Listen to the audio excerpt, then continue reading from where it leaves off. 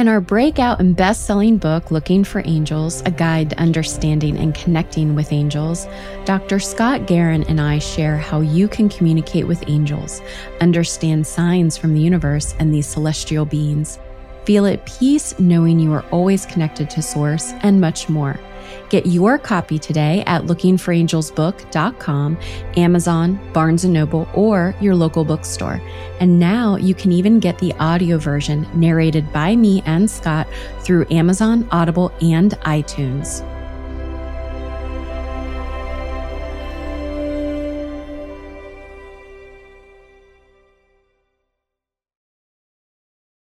Hi, y'all. Nicole here. This podcast is intended to inspire you on your personal spiritual journey to inner peace. I am not a psychologist or a medical doctor and do not offer any professional health or medical advice. This applies to the podcast guests and or co-hosts. If you are suffering from a psychological or medical condition, please seek help from a qualified health professional. You are listening to A Psychic Story, a podcast that shares behind-the-scenes insights of people who lead supernatural lives among the ordinary. And I'm your host, Nicole Bigley. Join me every Wednesday as I dispel the myths behind magic and lore. Welcome to A Psychic Story.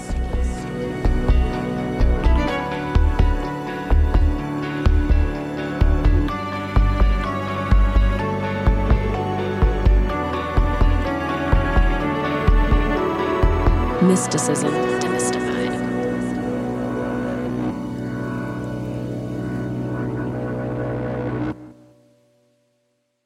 Hi, psychic listeners. Welcome to another episode of A Psychic Story. And for this episode, we have Samantha Rosso. She is a spiritual medium animal communicator, and her purpose is to awaken people's intuitive gifts and abilities through the lens of the animal. She believes animals are our biggest teachers. They can't hide anything and are always mirroring our inner world through their behaviors. Welcome to the show, Samantha. Thank you, Nicole. I'm so excited to be here. Yeah. So please tell me a little bit about, what your first spiritual, supernatural, paranormal experience was like. I'm going to turn it over to you, and then we'll get into the topic, humanization of animals. Yeah. So the first thing that comes to mind always is kind of what we talked about a little bit when we first had our conversation, is I was always scared of the witch in Snow White, the movie. And that to me, when I was probably like 5 or 6 years old, and I was always scared that there was someone in my room. But of course, at that point, I never understood what all of this meant. I never had the support. It was always something that was scary and that I shouldn't go into. And I always say, when you're so scared of something, there's probably something there that you should look at. And so that is the first thing that, I always love to kind of bring up. And then my first real experience with the supernatural, I would say, was when I lived in LA and we were moving. We didn't know where we were going. And at night, I would just feel like there was someone again in the room. It was always a feeling that there was something happening in there. It was funny because it's always a room and it was always at night, which I think we all tend to fear darkness at night as well, which has always, now is a thread in my life with animals, which we'll kind of touch on a little later. And it got to a point where I had to do something about it because it was just kind of, I was like, I can't sleep. Someone's touching me. I keep waking up at night. I feel like someone's in the room. And so that's when I kind of went and spoke to my people that I kind of knew in this world, and got talking to a medium that was very, very old, like 890, elderly woman. And she told me that there was someone in my room. And that was, my first real kind of, wow, okay, this is real. This is something I should probably pay attention to and start diving into, because clearly I'm picking up on things here. And who was the person or the thing that was in your room? Yeah. So if I remember correctly, goodness, it's probably been like 8 years or so. It was a woman that wanted to just pass by. I mean, it was also a male person as well, I remember. They just wanted to kind of like hang around and linger around. It was, nothing scary or malicious or anything like that we kind of, again, tend to hear in movies and stories. I mean, I know that I did when I was younger, and that's how I came to fear all of these things. And again, it's that unknown, is the fear of not knowing that makes us so petrified and ultra scared of everything. And did she teach you, or did she talk to them and help them kind of move on, or did she teach you to do it and then you did it? Yeah, so she did it. And, I asked her, how do I do this? How do I tell them to go away? And when she told me, it was a simple thing as just ask them to leave. Just ask them, what do you want? What do you need? And by the way, can you leave me alone, please? Yeah. Yeah. When she said that, I kind of was a little perplexed. Like, what do you mean just ask them to leave? Because again, it's the unseen. And when we don't see something, we like, is it really real? There's always that doubt kind of. Yeah. And then after that, it was fine. And we didn't have any issues. But it's interesting because, again, we're moving out of this house and there's activity going on.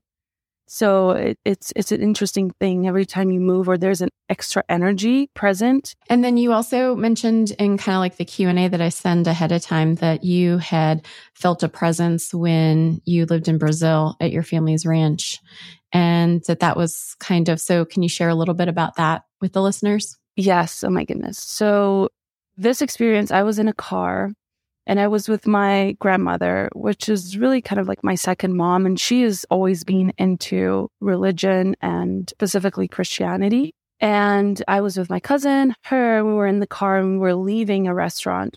And I felt the presence of my uncle, which I only met when I was about 1 or 2 years old. So I don't even really remember him. And I felt that he was there.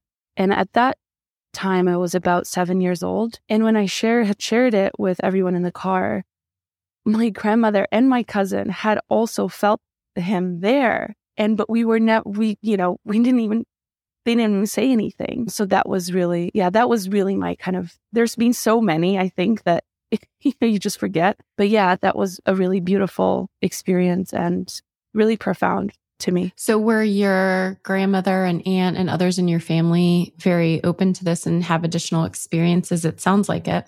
So my grandmother is really the only one that was open to all of this. My mom as well. But again, it was more through the lens of Christianity, which the more I learn about religion, there's just so many connections that, and I think I've come to have a different perspective on religion because it's so similar. It really is.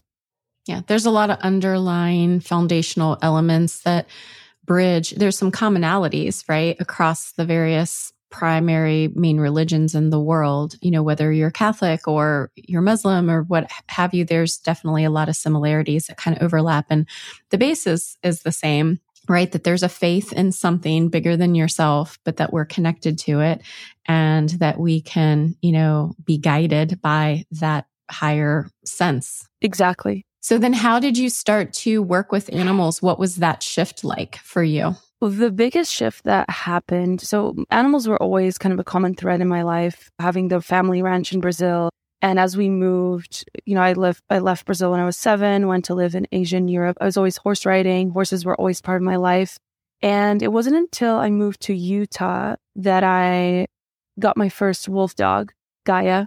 And after only a year, I had to put her down. And so that whole experience was really, it taught me a lot about death, about letting go, about the relationship with the animal kingdom and nature as humans. And that's when I did my pivoting towards only working with animals. It was kind of a push after she passed. It was very clear, Sam, you need to be helping animals and humans and be bridging that gap and be working with the nonverbal communication that animals teach us and that we haven't developed as humans, which is, it's very similar to intuition, of course, but animals are so direct.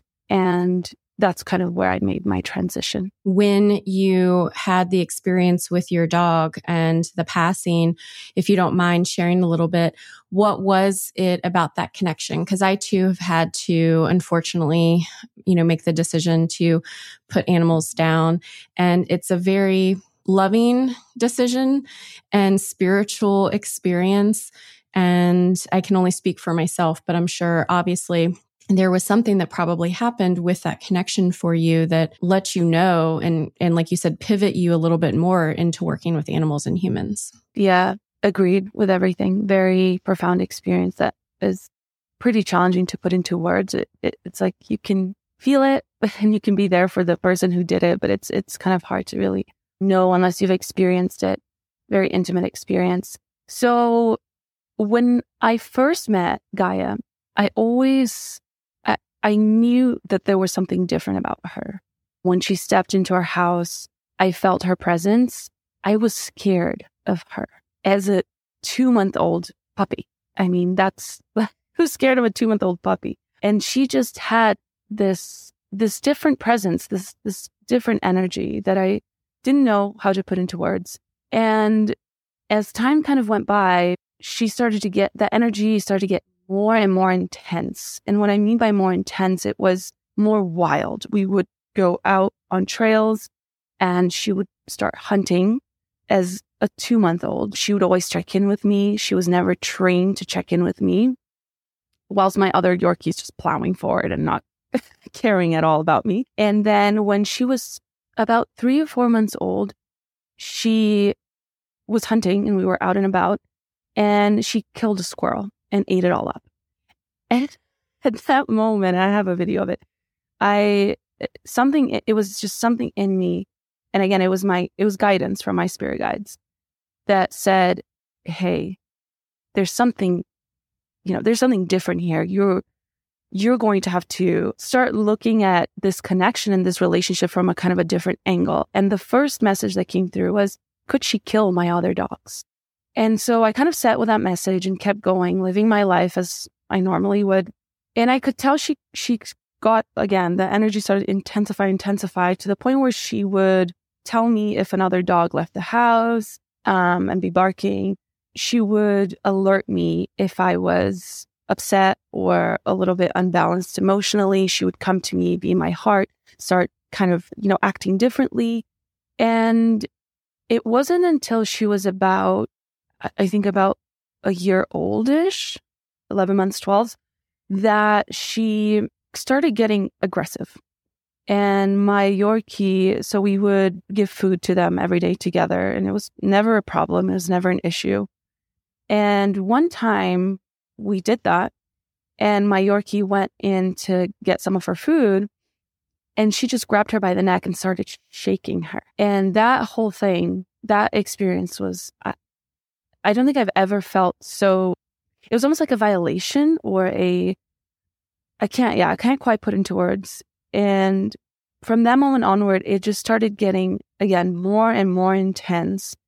And we had another husky, and on Sundays, every Sunday for 4 weeks, she would get into a fight with my other husky. And granted, there was no fighting before. Every dog she met, it was, friendly. Was it because she was a wild animal that was like part true wild animal and then domesticated species? And that hybrid aspect is what she was instinctually tapping into more because it hadn't been really reprogrammed out of her?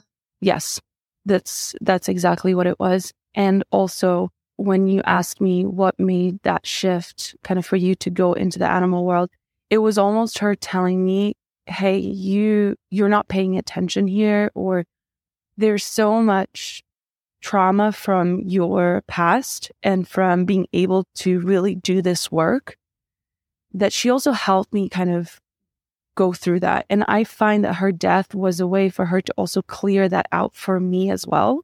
And I know that sounds a little maybe too woo or whatever you want to say, some people, but I will say that after her death, that is when I really stepped into being able to fully call myself a medium and a psychic and do readings. And whilst I was doing those readings, it was like, wow, everything that's coming through is just, it's shocking me. Like, wow, I can do this. Oh my goodness.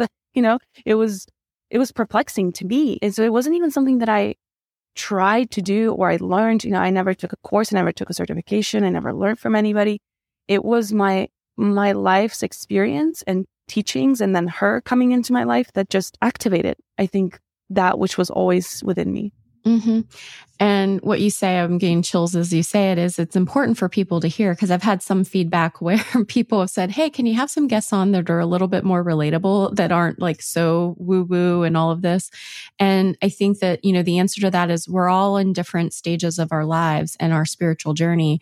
And while some people may quote unquote have more profound experiences, like a near death experience and come back, or what have you, with you, it was a connection with another soul and an energy that was in a different physical form through, the dog and the wolf, that allowed you to connect. And then you're self-taught, right? You trained yourself. And that can be the path for a lot of people. People don't necessarily have to go and get certifications and trainings and all that stuff. Yes, it's nice in some cases, but the fact is that we all have it within ourselves to be able to do this, regardless of what it is we choose that quote unquote doing is, right? Exactly. Yes, I'm getting goosebumps as well. And something actually that they're just sharing is, I tried to get a certification, but I tried several times, but nobody would get back to me. I sent emails and followed up and nobody would get back to me. So I was like, you know what? I'm not meant to do this. Like, my life is supposed to be my teacher. And it's important for us. I think this is a really special thing to nail down, is our experiences are so unique. And it helps us kind of realize, like, hey, if we're not in our experience, then where are we even, And I think we're always wanting to get outside of ourselves to find the answer. And our experiences are helping us find the answer. But we just have to. It's that present of being in the moment, that reflection of self. We say it all the time, but going inward, and people wonder, what does that mean, going inward? And that is, how do you feel? What are the things that you want to express? What is happening around you? Not as much, but how you're reacting to it and why you're reacting the way you are. And then that allows you to do that self-reflection to go within. Exactly. And so to just kind of go back for a moment, when Gaia passed and then you decided, okay, and you had that self-realization and that conscious awareness of, this is what I need to do to understand that connection more and work with animals. And as you said, you tried to find certifications and then you were self-taught. How did you take those next steps? And what did those look like as far as either with your personal life and or starting to work with animals? Yeah, it's funny because, I'll just say how it is. I finally kind of took the courage to put myself out there and offer readings for $45 for 30 minutes, $45. Like, hey, you want to do this? And I remember my first ever reading with this young girl and her dog, shepherd dog, border collie. And it was, again, it surprised me that I was just, I just went in with no expectation, I always say, after every reading, I never know how I'm going to do this again. I'm always like, how am I going to do this again? Sometimes it's your ego does get in the way because you're like, oh, that was so amazing. Can I do it again? Exactly. Yeah. And so I went in without any expectations, asked for, her guides to step forward, her animal to step forward. And it was over a phone call. And we had a beautiful exchange of kind of energies, the things that needed to kind of be said right now for her at that moment. And that was my first step to feeling like, wow, okay, I need to be doing this for more people. This is actually a serious thing.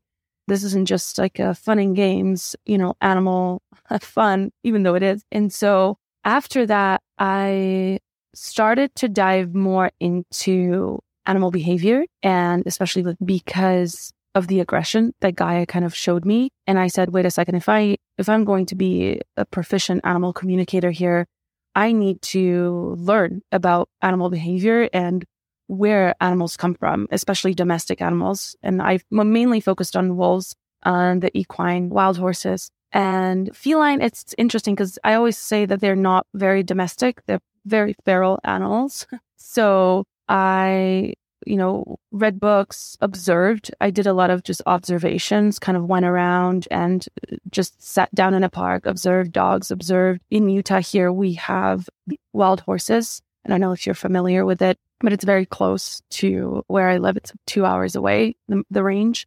And just observed how animals, again, reacted and how they lived, really, along with books and my meditations every day. And that's kind of how I continued my journey and did readings and learned from the readings and started to understand my energy, my clients' energies, how that impacted the reading. I found, sometimes I would be like, why is this reading different than the other reading? Why am I getting more information with this person? And, kind of had a inner conflict of, am I doing something wrong here? Am I, not waking up in the right side of the bed with this, this day with this reading? And came to understand that it really wasn't about me. I think, yes, we need to be in a certain headspace, right? And be balanced and take care of ourselves and be nourished in order to do this work. But I also think that we're simply the channel to receiving what wants to be received at that given moment.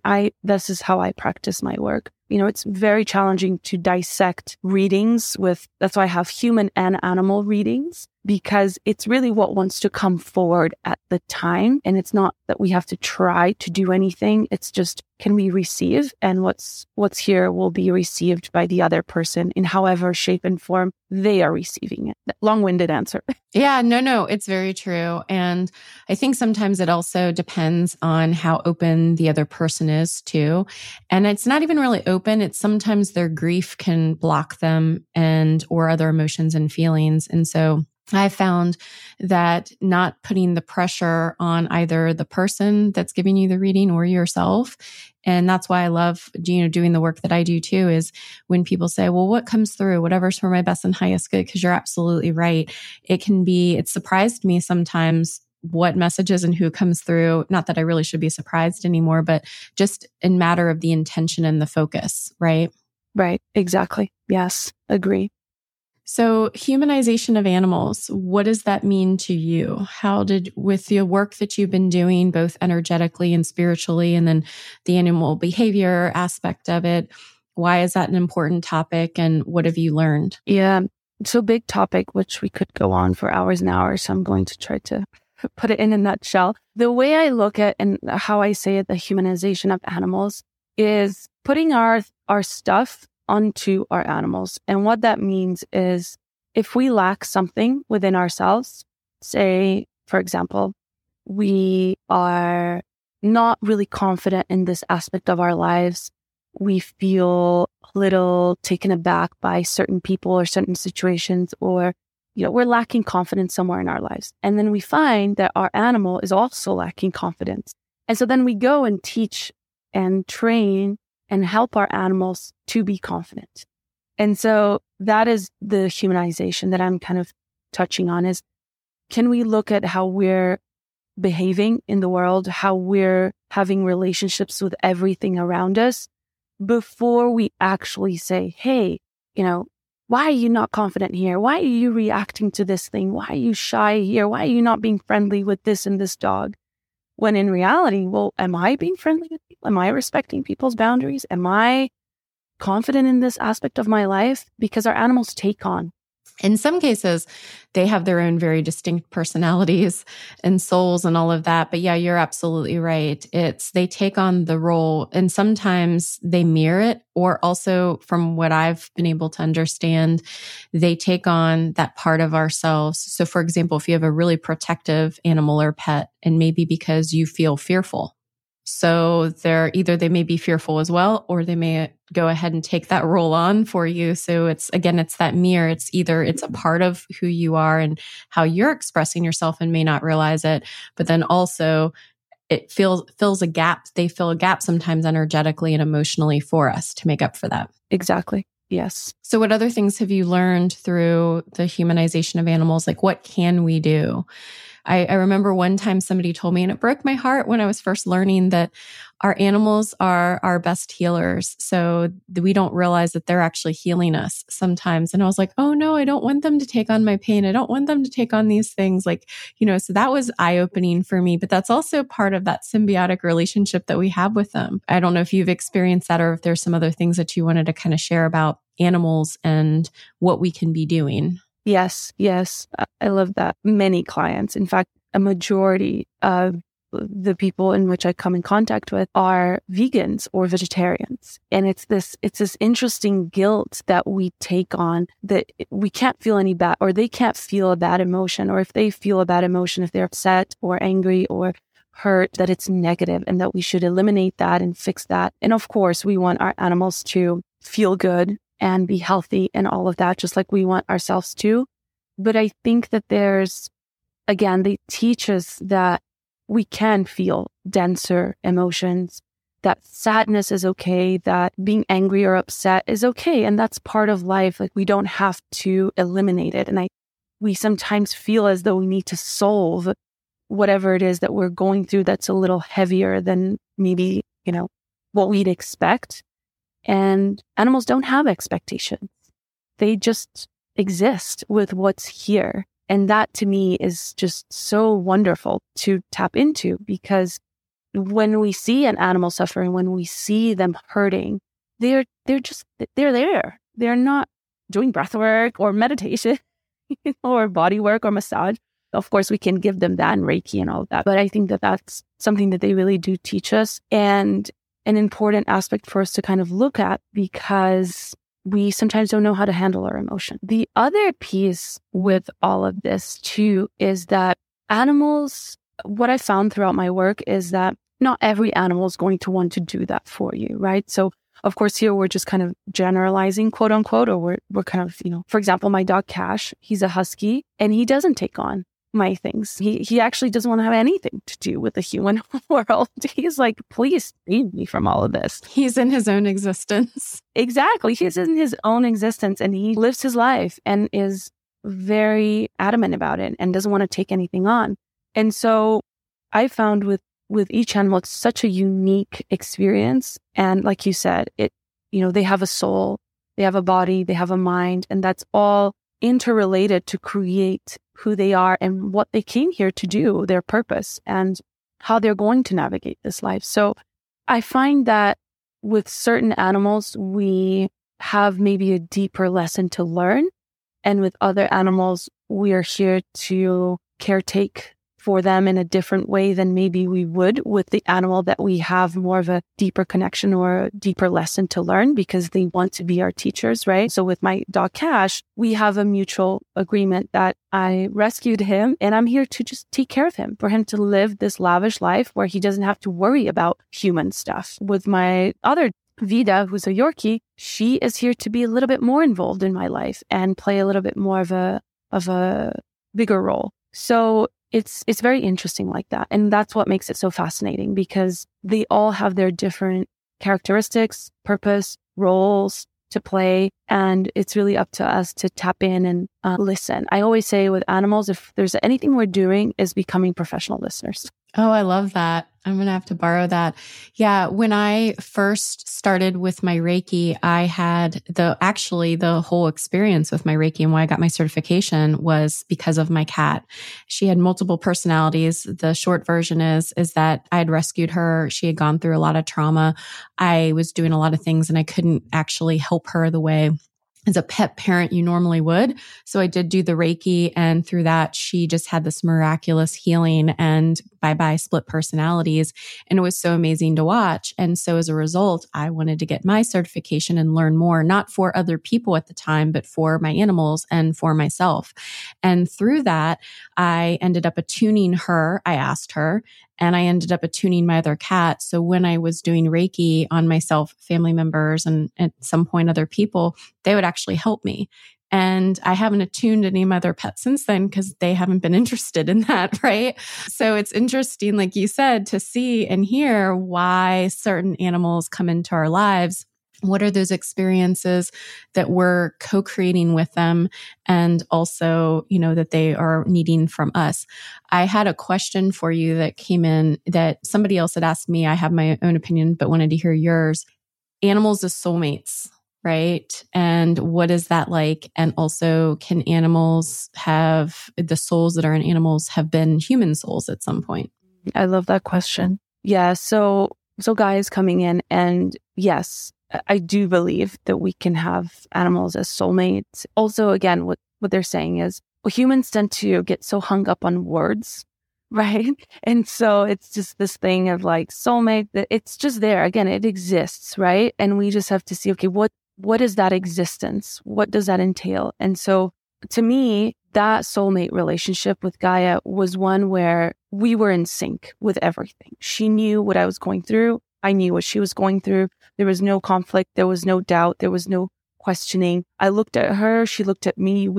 It was just a visceral body felt experience that undeniable. I think the word is like an undeniable connection. And the other thing that's coming in is you're both kind of helping each other through things, I think. Gaia did so much for me and with my trauma and helping me really step into this role of working with animals. But I also helped her with ending this kind of suffering of, wait, am I a domestic animal or am I a wild animal? Like, how does this thing work, right? Which I have my whole other opinion about hybrid wolf and domestic canine. So would love to hear your opinion too if you want to dive in, but I know there's so much we could be talking about. It's hard, to be in a body where you're, wait a second, I'm actually a wolf, but I'm also domestic. So where do I go about here? What's it brings about a lot of duality and a lot of conflict. So I helped her with that too, because she didn't want to be here anymore. Mm-hmm. Yeah. Haven't had it. Well, actually, no, I did. When I was growing up, my parents had a half wolf, half German Shepherd dog. His name was Bud, and he taught me how to walk. And that dog was so in sync, so intelligent and very protective. And there was a lot of more instincts, I would say, and it was through the police force that my parents had gotten him. It wasn't like they necessarily he just wasn't quote unquote high performing enough. And so they, discarded him. And so my parents adopted him and took him, in. And so it was one of those situations where, things like that happen. Right. And I think it's our ability and our need to kind of understand whether it's a human, whether it's an animal, where that person or soul is experiencing things in their life, and that we do have instincts as human beings, as animal beings, whatever you want to call it. But then we're also connected energetically, spiritually. And so with that, it is going to be up to each of us and whomever's in our lives to support and understand where we are in that process. And I think animals also tend to help us, like you were saying earlier, connect with a piece of ourselves and remind us of where we came from, and that it is about existing and being present and experiencing the things that we have in our lives. So that's kind of what I was getting. Yes, I agree. Yeah, that was the piece of the question I didn't really touch on. But I always say definitely an animal that's in this lifetime now could have lived a previous lifetime as a human. And that is part of their ability to be so intellectual and instinctual and intuitive, because they've lived this human experience for sure. But again, it's understanding that it doesn't really matter, it's what's here and what can we feel today? Because again, we also tend to go back, and then we also tend to go so forward and get to that like very ethereal space, which it's beautiful, but it can kind of remove us from what's actually happening. Yeah. And I totally agree with you too, that sometimes as humans, we tend to want to define things so much more. But I think the reason why we try and do that is sometimes we can't put it into words. So why do we maybe have a stronger connection with a person or an animal? And we want to understand that deeper meaning to it. And sometimes we may have had experiences with them before, or we just have a deeper bond for whatever reason. And so that's why the quote unquote soulmate part comes in. I definitely have had pets. I wouldn't call them my favorites necessarily, but that there's a deeper bond because of whatever I was going through or they were going through at the time. And we lived those life lessons kind of together, those life experiences, I should say, together. And so when somebody asked me about the soulmate, and also if it also could have been a child in a past life, because there are a lot of fur parents out there. Right. I'm one of them. And I asked my guides and angels and said, okay, is this possible? Are human souls able to be actual animal souls and vice versa? And they said, absolutely. Energy's energy. We don't necessarily need to define and distinguish and all of that. And the reason for it, because then the next question was, okay, well then why? Why are they coming as an animal and not as a human? And it's because I've made the choice to not have kids in this lifetime. So those souls or energetic beings that are going to assist me and vice versa in this lifetime are going to come in the way that they need to come in, because spirit knows no bounds, right? So that's kind of what I was told. Exactly. Yes. Yeah, it's just amazing how it works, that sometimes we forget all these amazing things that happens. So what other things would you like to cover off on, the humanization of animals and the things that maybe we can take from them, right? And or trying to understand them a little bit more. Yeah, I think that something that's coming up right now is the ways in which we train animals, I think is a big one. It's even been coming up the last few weeks. There's a tendency to train, because if we think about training and the energy behind training, it's really got to do with helping an animal survive and coexist in this experience. Because if we actually also think of animal as the energy of just animal, it's animalistic, it's wild, it's not civilized, it's not bound by these things that we have on planet Earth. If you look at a puppy and a child, it's very similar energy. They're everywhere. They're doing 1,000 million things at the same time. There's no boundaries. There's no structure. So training is really providing us with the structure to be able to live with this animal safely, right? Because a lot of concerns of a lot of owners is, I want to be safe with my dog walking around. I want to be safe mounting on my horse and going for a trail ride. And so I think it's important to, and I invite everyone that's listening to consider, when you think of training your animal, your dog, whatever animal that may be, can you pause for a moment and just consider what are you wanting to do here? Are you trying to fix a problem? And if you are, can you take a look at what the problem is? Or a perceived problem. Yeah, exactly. My biggest one is I just don't want them to go inside my house. And they may not understand that they're not supposed to. Exactly. But like you said, there's a structure and or construct where I'm teaching them, I don't like this behavior. I don't want the poop and pee in my home, our home. It's not hygienic. Go outside. And it's not really a problem as much as it's instinct for them. Exactly. I love that you mentioned that, because a lot of the times with readings, there's all these challenges. Why does my dog pee on the couch? Why does my dog do this? And of course, there's always a reason. But a lot of the times, it's not the problem, or the animal isn't actually suffering, right? So again, it's always to do with us. And I'm not saying it's wrong to want to create structures, because it's needed. We have, otherwise, there's no other way. And our animals are okay with that. Domestic animals have a consensual understanding somewhat that we have to kind of set some structures and some boundaries. I think what I'm just getting at here is, can we be a little bit more intentional about what we're doing with the training? Because then we can actually form this holistic relationship that's actually based on understanding and respect versus, oh, I'm your boss, I'm or not your boss, but I'm your owner, and you must kind of obey what I say, and you must follow these rules and all of that. I think that a shift that I've made throughout these years is, I'm no one's owner, right? I'm not the owner of my animal. I'm its guardian. An animal has its own sovereignty, its own ability to make choices, but they can't make those choices if we don't give them the space to do so, right? And I think if we placed our awareness, because maybe people are like, okay, well, what does that look like? What do I have to do, right? Like all the practical things. You don't have to do so much. It's just, can you place your awareness towards what's going on? And just by doing that, you've already created the space to have a conversation with your animal and have a relationship that's based on understanding and respect.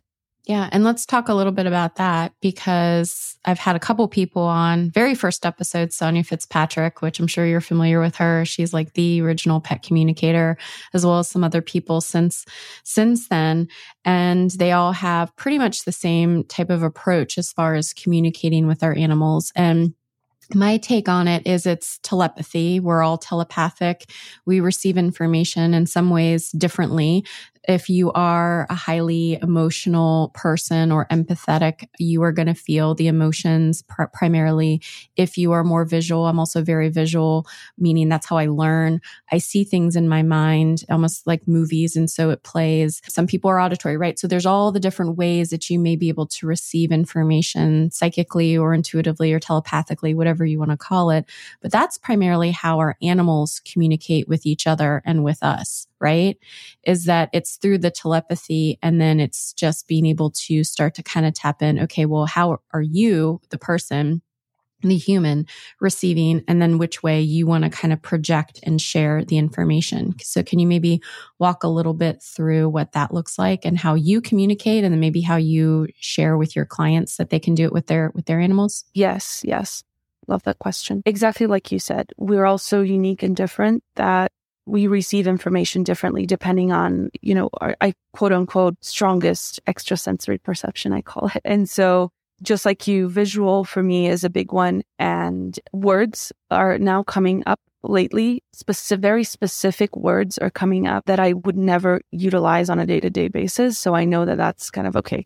Here we are. That's the mess. And the way in which I receive is, again, it's asking, simply asking and being open to receiving what's here. I always say it's interesting because if we try to do it, we probably won't receive anything. But if we allow ourselves to ask and then, close our eyes, start tuning into our breaths and seeing what's coming up, even if it's the most random thing or, a pair of shoes, I don't know, a yellow sun, stop sign, whatever that is, that's what you need to be paying attention to, because the way that messages are received are in pieces. They're bullet points. Animals are bullet points. Yes, exactly. Literally direct, like this. Okay, now the other, and now the other, and now the other. And so if you start to pay attention to the little visuals that you receive, words, feelings, sensations of your body, then you can start to piece together the story and what they're actually saying. And you can have a conversation with the other person or to ask them, right? So it's like if you're confused as to why you received a stop sign, what would you like me to know about the stop sign? Is there some, right? So it's like continuously asking what else is there. And also if you're reading for someone or if you're having a conversation or you want to try this out with a friend, you can always ask, hey, I received this. Did you ever this or this or the other, right? So it's asking questions. I always approach my readings and my sessions like that because, again, like you said, we all interpret information so differently. And sometimes I'll receive something that maybe you didn't receive because that's just dependent on our bodies, our energies at the time. And it's okay to have a dialogue and a conversation. You're not supposed to know the whole, picture of everything. And this is not a guessing game either. I think a lot of people tend to think that this is kind of, guessing kind of thing when it's really not. I think in the beginning for people, it may be a little bit of a guessing game because they're trying to interpret, right? Or figure out what that is. But yeah. And I know everybody's different. We just talked about that, but I have found that some of the best ways for people when you're interested in communicating with your animals is to think of something in your mind and picture it. Because your animal processes things if they can see visually, or think about what they may hear. And if you can, and then picture kind of sending that information to them. So they either receive it in their mind or they hear it in their ears. If they can receive visually and auditorily. And then if not, then how they may have a physical sensation, basically kind of putting your animal hat on and how would they be perceiving and receiving that information is how you should probably start to kind of look to package it to send it to them. I don't know if you follow, this is an amazing human and pet parent relationship is the Instagram account, What About Bunny? And it's a dog. Yeah, it's a dog that this woman created a board, and each board has a verbal cue. So outside, love, bunny, mom, right? So she started and created this board, and it was on Netflix's The Life of Pets. And so there's one episode there, but it's just amazing because there's so much intuition in these videos and how she communicates with the pet, but then also seeing her respond, Bunny the dog. That's how, going back to the bullet points, our animals communicate with us is they send us a message and information and they're expecting us to just get it quick hits. It's not this long about, so how was your day? All right, I'm going on. They're not conversational. They want, because they're living in the moment, like you were saying, they're present so much. It's like, okay, I'm hungry. I want to go outside. I love you. I want a hug. I'm not, my tummy doesn't feel very well, right? That's how they communicate. So anyway, I just wanted to share that. Yeah, no, that's lovely. I'll have to check that out. That sounds amazing. Bunnies are so intelligent. Yeah, no, it's a dog, but her name is Bunny. Oh, it's a dog. It's like I think she's one of those big poodle mixes. Not mixes, but the big ones, which is actually, anyway. So yeah, it's an amazing thing. I'll make sure to link to it in the show notes. All right. Well, thank you again so much for being on. I'll be sure to include your website, your Instagram for the time being. And then once you have your podcast launched, I will be sure to update the show notes with that as well. Thank you so much for being on. Thank you for listening to A Psychic Story. Be sure to subscribe so you never miss an episode and join the conversation on Instagram, Facebook, or Twitter. All episodes are free on your favorite podcast player or at apsychicstory.com. Have a question? Is there a topic you'd like to hear more about? Or have a suggestion for a future guest? Send an email to contact@apsychicstory.com or leave a voicemail message at 1-800-880-1881. We'd love to hear from you, and you may even be featured on a future episode. If you're interested in booking a session with me, you can do that directly on the website. And if you want to hear even more content hosted by yours truly, check out my other show, Supernatural Matters. Reminder that you are automatically entered to win either a free 20-minute intuitive or energy healing session with me if you leave 5 stars along with a positive review. Currently, reviews can be left on Apple, Stitcher, Podchaser, or CastBox podcast players. Don't forget to email contact@apsychicstory.com when you do, because it allows me to get in touch with you if your name is pulled in the drawing. Your name stays in until you win.